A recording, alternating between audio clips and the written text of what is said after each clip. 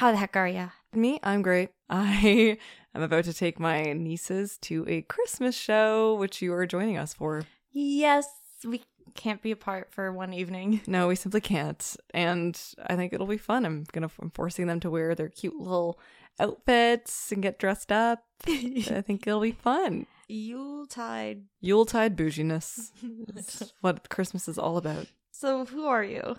I'm a podcaster and all around great person. I'm Hannah, also a podcaster, and I do okay. Nice. Our intros are enough to turn people right the fuck off. I know, literally. Sorry. We're like, how annoying can we be right out of the gate? At least they know what they're in for. And this is Rehash, a podcast about the social media phenomenons that strike a nerve in our culture only to be quickly forgotten, but we think are due for a revisiting. This season is on The Public Theater, which is all about our collective fascination with a good public villain. And today's episode is... Who is the bad art friend? Yes.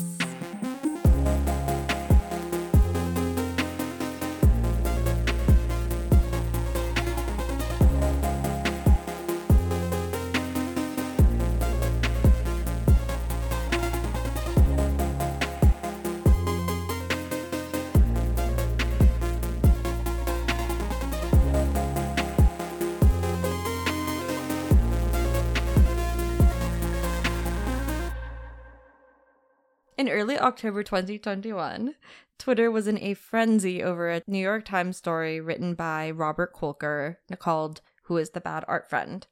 The piece told the story of two women, Dawn Dorland and Sonia Larson, who at the time of publishing were engaged in a legal battle over a story written by Larson, which Dorland claimed had been partially plagiarized from her.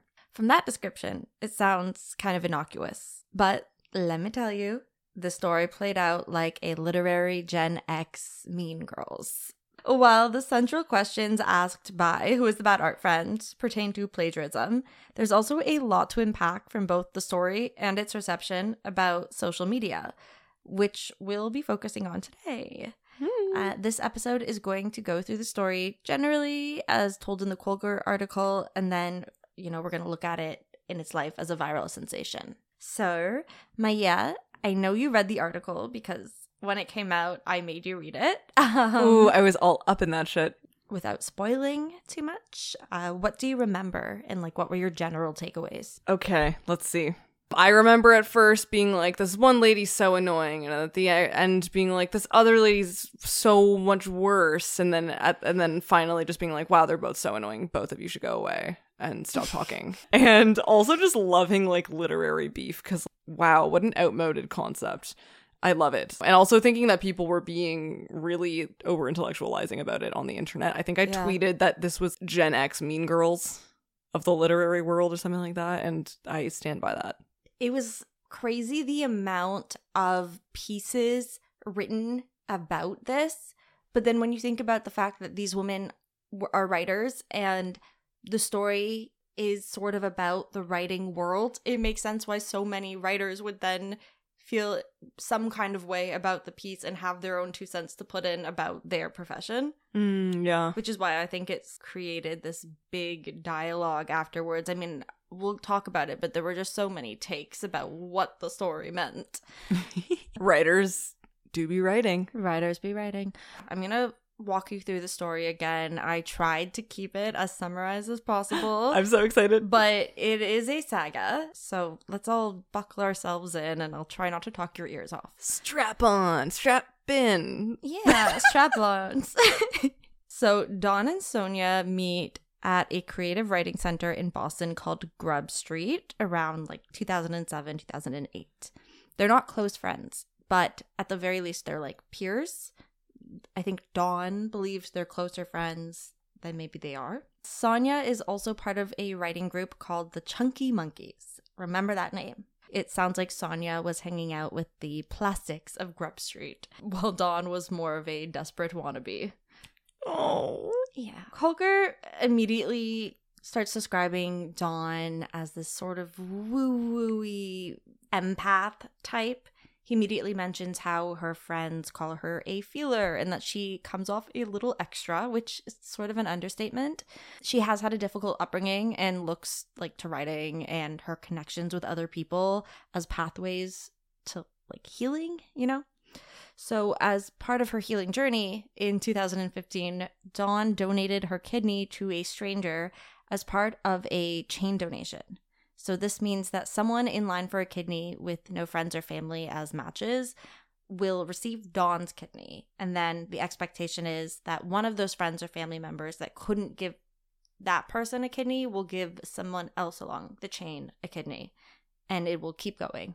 Maya, would you give me a kidney? That whole, like, Selena Gomez debacle made me so scared about giving a kidney, because the girl who gave that kidney, it sounded like that was really rough for her. So, yes, I would. Okay. That sounds like a hard maybe. Anyways. Would you give me a kidney? Yes! At this point, Dawn has been out of Boston for a few years, but she's still connected to her former Grub Street peers online. And this is how Sonia ends up in a private Facebook group created by Dawn to chronicle her experience with kidney donation. It's in this Facebook group that Dawn posts the letter she's written for the individual at the end of this donation chain. Unbeknownst to Dawn, while she's posting in the group, Sonia and her fellow chunky monkeys are sharing her posts amongst each other and making fun of what they perceive to be sheer narcissism.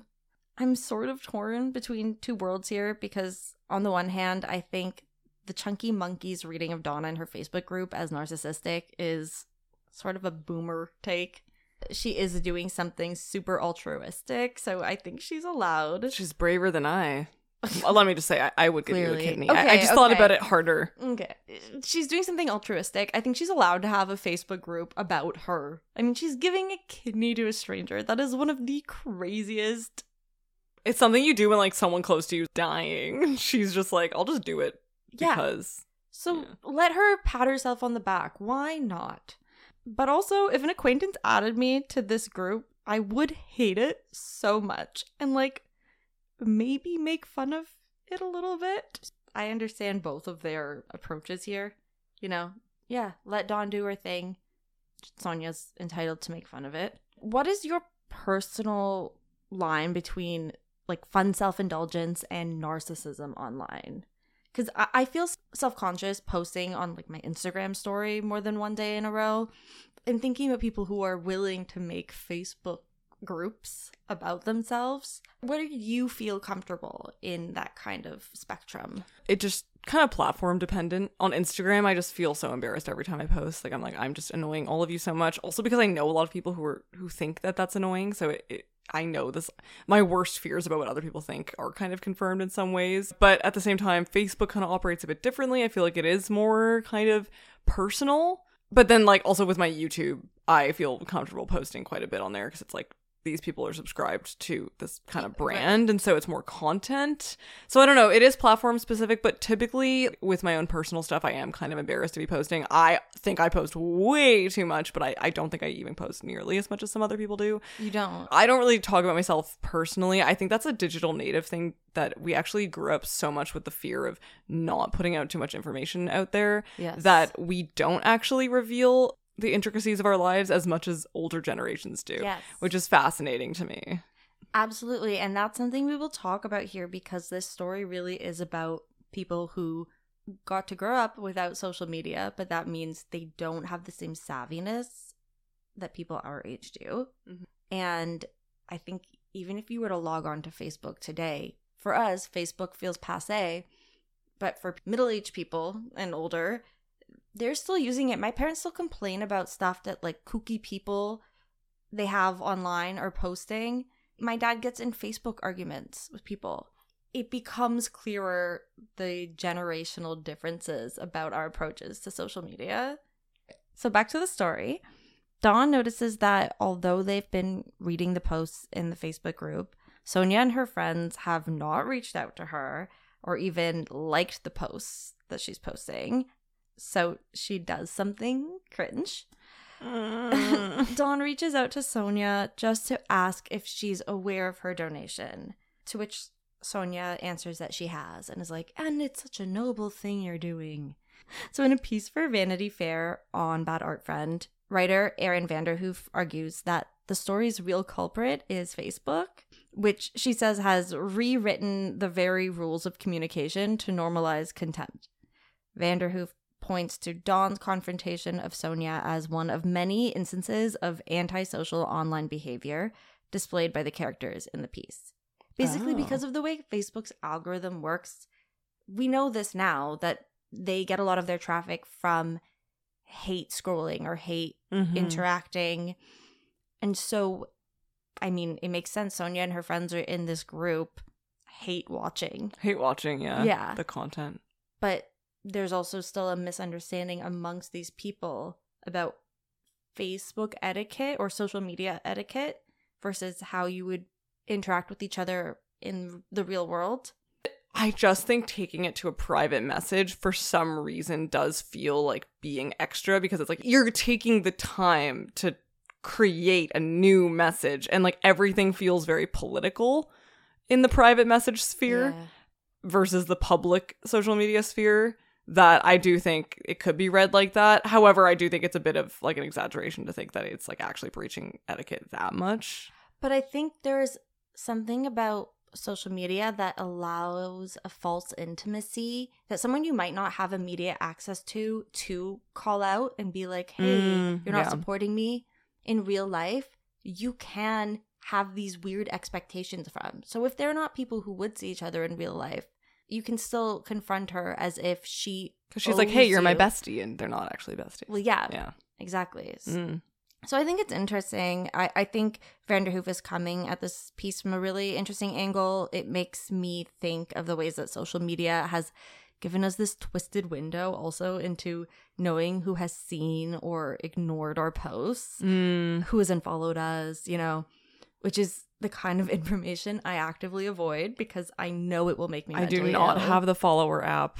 No, I don't have the follower app. I refuse to see who has watched my stories. I just don't want to know who's watching me. I know I'm being surveilled and I'm putting myself out there to be surveilled, but for some reason to know who's watching makes me so self-conscious. Yeah, but I think when you wish one single person would interact with something like Dawn, probably because she aspires to these women, like, it's on the back of her mind, even if she's not going out of her way to think about it. I'm sure it is on the back of her mind that she's looking out for them to like it. You know what I mean? Oh, absolutely. But then the more she does it, the more power is being given to it. Totally. But that's just like, I just think that's what's going on in her mind. And I think it's a natural human instinct, you know? So then do you think there are any circumstances where you would call someone out the way Dawn did? No, that's so embarrassing. I would not private message someone and be like, why don't you like my posts?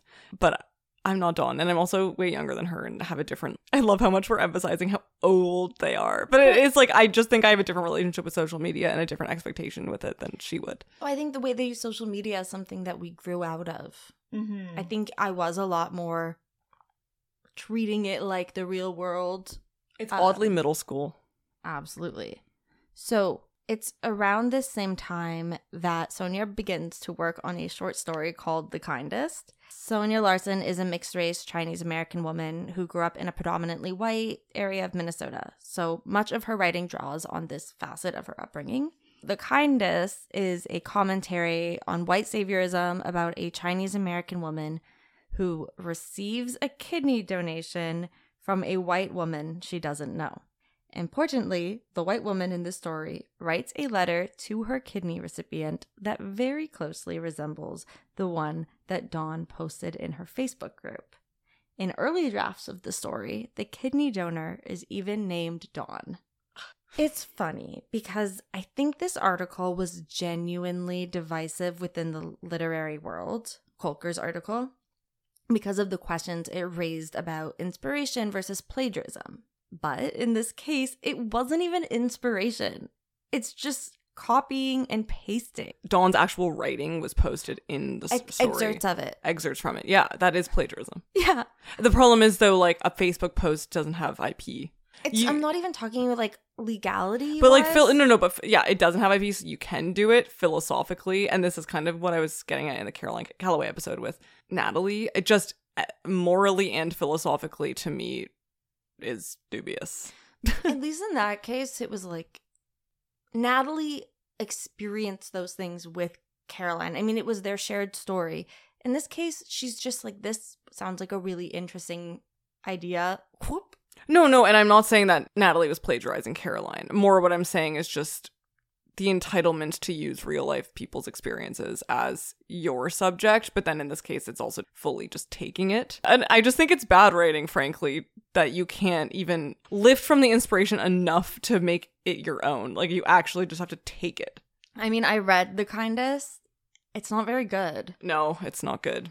It doesn't feel very nuanced. It's written with like an immediate contempt for the Dawn Dorland surrogate character that makes it sort of uninteresting, because as much as Sonia will try to argue that she's trying to make it what she says like a Rorschach test, it is very clear who you're supposed to side with. I do think it falls into this recent trend in lit where it feels like there's a lot of books that have come out that end up on like Reese Witherspoon's book list or like Kaya Gerber's book lists that are just written to basically teach white ladies about racism 101 and sometimes feel very like didactic in a sense that the actual story is very much lacking, but the message is very clear and sometimes really unnuanced about the way that racial microaggression and like systemic racism actually unfolds in our society. So they end up writing these really cartoonish villains that don't end up making for a very satisfying or multi-layered story.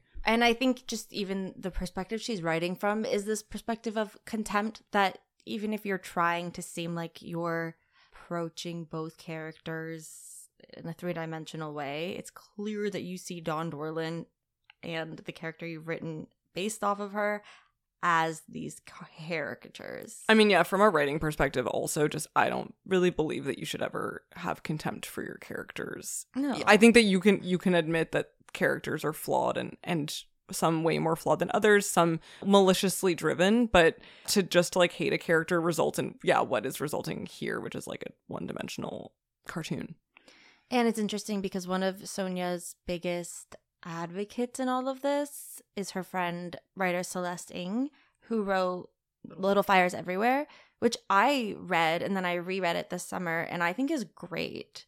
A far more nuanced take on race in white suburban spaces, as well as class and motherhood. But I just think someone who's capable of writing like such an interesting and complicated story, then going to bat so hard for this plagiarized, not very good piece of fiction. I think they just really don't like Dawn. Yeah. Is kind of what it comes down to. And also, I guess she's just backing up her friend. Yeah, I think she's also trying to cover herself too, because she is very much publicly involved in these group chat messages. Group chats, yeah. Yes, unfortunately. So then in 2016, a friend of Dawn's attends a reading in which he hears a really early version of The Kindest. He informs Dawn publicly on Facebook, suggesting that she was used as an inspiration and even tags Sonia. That's crazy. Which Vanderhoof, in her Vanity Fair piece, will point to as another social media indiscretion. To me, there is something very middle school about it. There's something fucking Wild West about it. Like, damn. In your early Facebook years, did you ever do anything like this? Oh my god. I definitely did. No, like I would kind of make early versions of like sub tweets where I'd like kind of like sub wall post someone and then they'd comment on it being like, hey Maya, is this about me? And I'd be like, no. I was really annoying as a kid, and I remember making Facebook statuses tagging people being like, blah blah and blah blah are mad at me.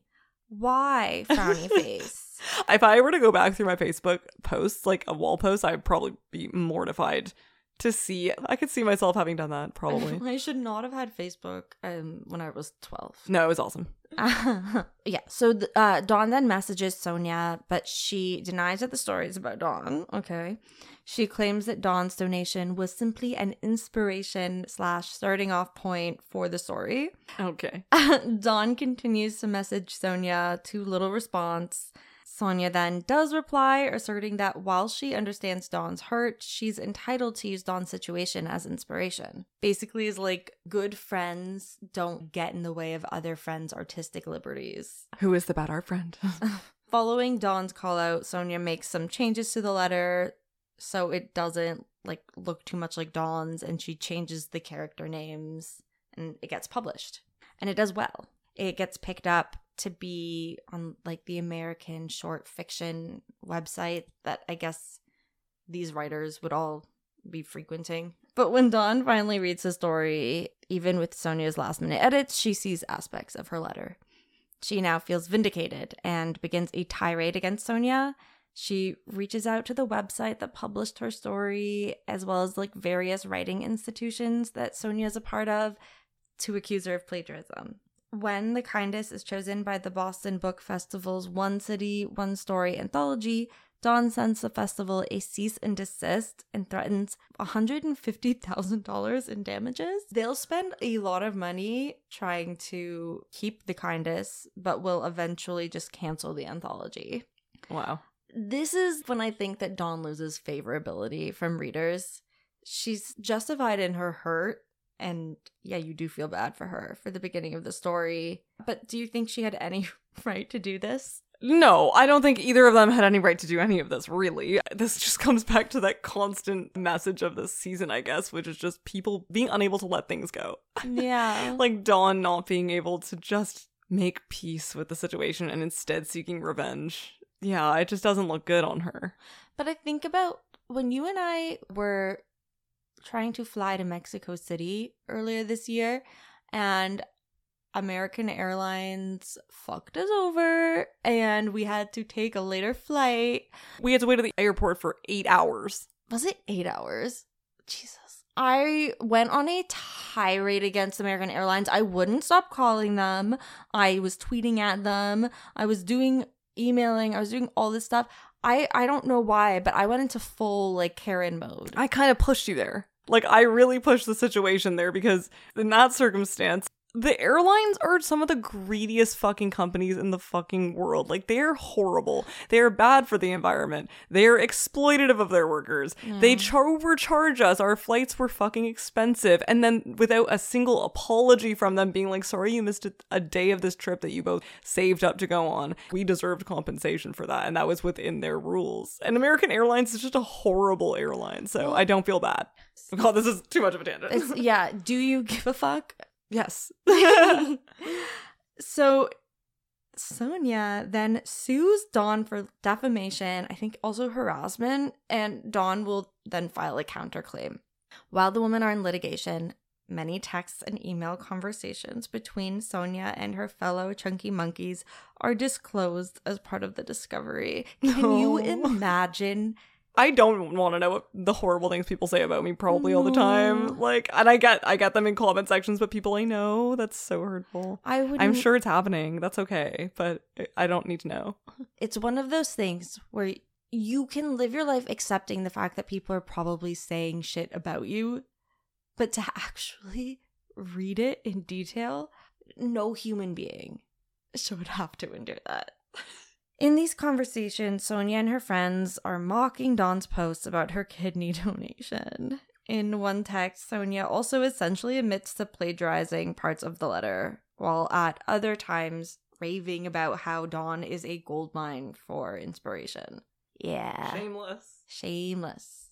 So, the story gets published, and it blows up on Twitter and becomes fodder for op-eds. People start finding the publicly available court documents from Larson v. Perry, which is their court case, which include much of the Chunky Monkeys' correspondences, as well as Dawn's emails to Sonia and her attempts at exposing her. If you want more details of the documents, Michael Hobbs has like a deep dive on his Substack. Go check it out. It's entertaining as hell. So in researching this article, I kept coming across the imagery of a Rorschach test. Kolker explains how Sonia wanted the Kindest to operate like one. Vanderhoof uses the analogy in her article. Michael Hobbs calls it one. I think that much of the appeal of Kolker's article lies here. The story is so weird and specific, yet can be interpreted through so many different lenses. So whatever aspect of the story appeals to or resonates with you, you'll likely focus on that. If you've ever been bullied or socially rejected, you may be inclined to empathize with Dawn. But I've also seen articles that look at the story as Dawn, a white woman, trying to take ownership over a woman of color's work. I just think it's messy interpersonal drama. Yes, which brings us to the take that I think we both felt the most drawn to, which came from a writer we follow who goes by the Twitter handle of Safi. What was the tweet, Maya?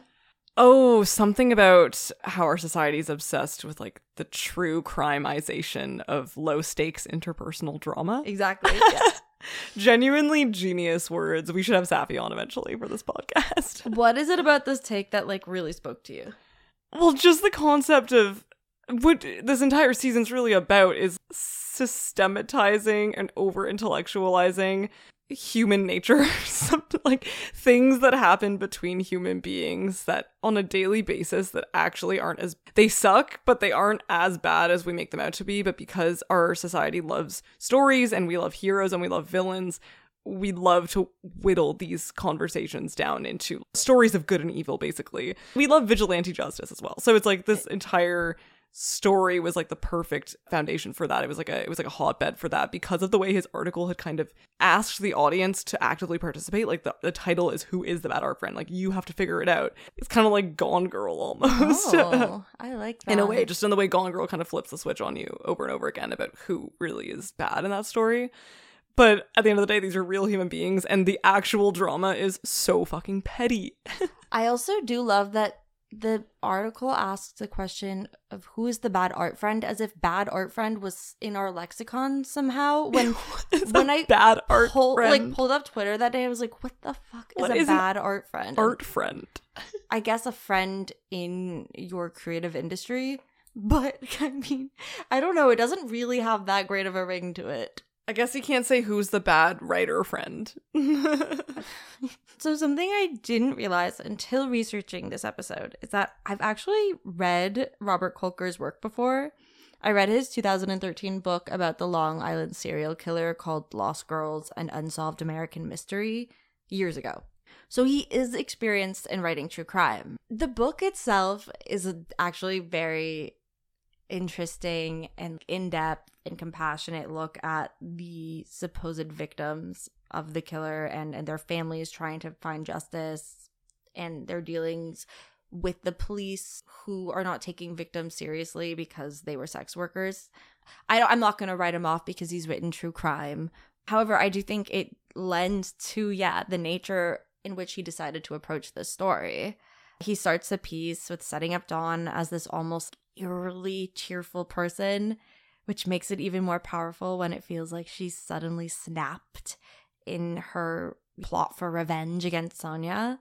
The story is told a bit out of order, so we learn the juiciest details about the group chat towards the end, in the fashion that like a true crime story would most ideally be presented to you. We are in an era where like true crime does dominate the internet, including podcasting. Oh yeah, the podcasters love just bringing up little dead white girls and really just hashing out their suffering and making audiences really mad and scared. I have really complicated feelings about true crime. I definitely consume it more out of the two of us. I'm a scaredy cat. I don't need to feel paranoid whenever I walk down the street more than I already do as a woman. I've, for some fucked up reason, have found that consuming true crime has actually helped me in becoming less afraid. You're not alone. Like, that's a full statistic. Like, majority women are consumers of true crime, I think, for that very reason. Yeah, I don't like writing it off completely as a genre, but I think that it is just overflowing with garbage. Totally. And has somehow become democratized in a way that I don't think any other journalistic endeavors would be. Well, because it's pulp. It's real life pulp. It's pulp, but it's also still based in journalistic. It depends. Not all the podcasts that are not hosted. at all. That's why it's democratized, right? They're not all journalists. But it's interesting that we've allowed this to happen. Would we let people give us our news about, like, I don't know, politics. No, because or science. I'm saying, it's pulp. This is like juicy stuff that people are going to be drawn to regardless of whether or not it's good, because it's juicy. Like, we have morbid curiosity within us that we will inherently be drawn to this no matter what. So anyone can pique your interest with a juicy, passionate murder story. That's true. Maybe that's what we should just start doing. Rake in the listeners. My favorite murder, you mean? So we've seen the ways that truly scary or depressing true crime or legal battles have captivated social media. The Gabby Petito story had been viral only a few months before Bad Art Friend. And watching the way that situation has been dissected and used as clickbait was so disheartening.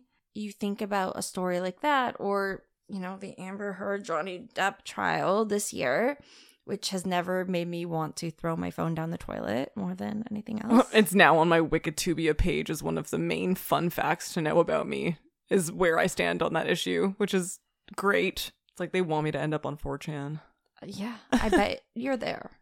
I fucking hope not.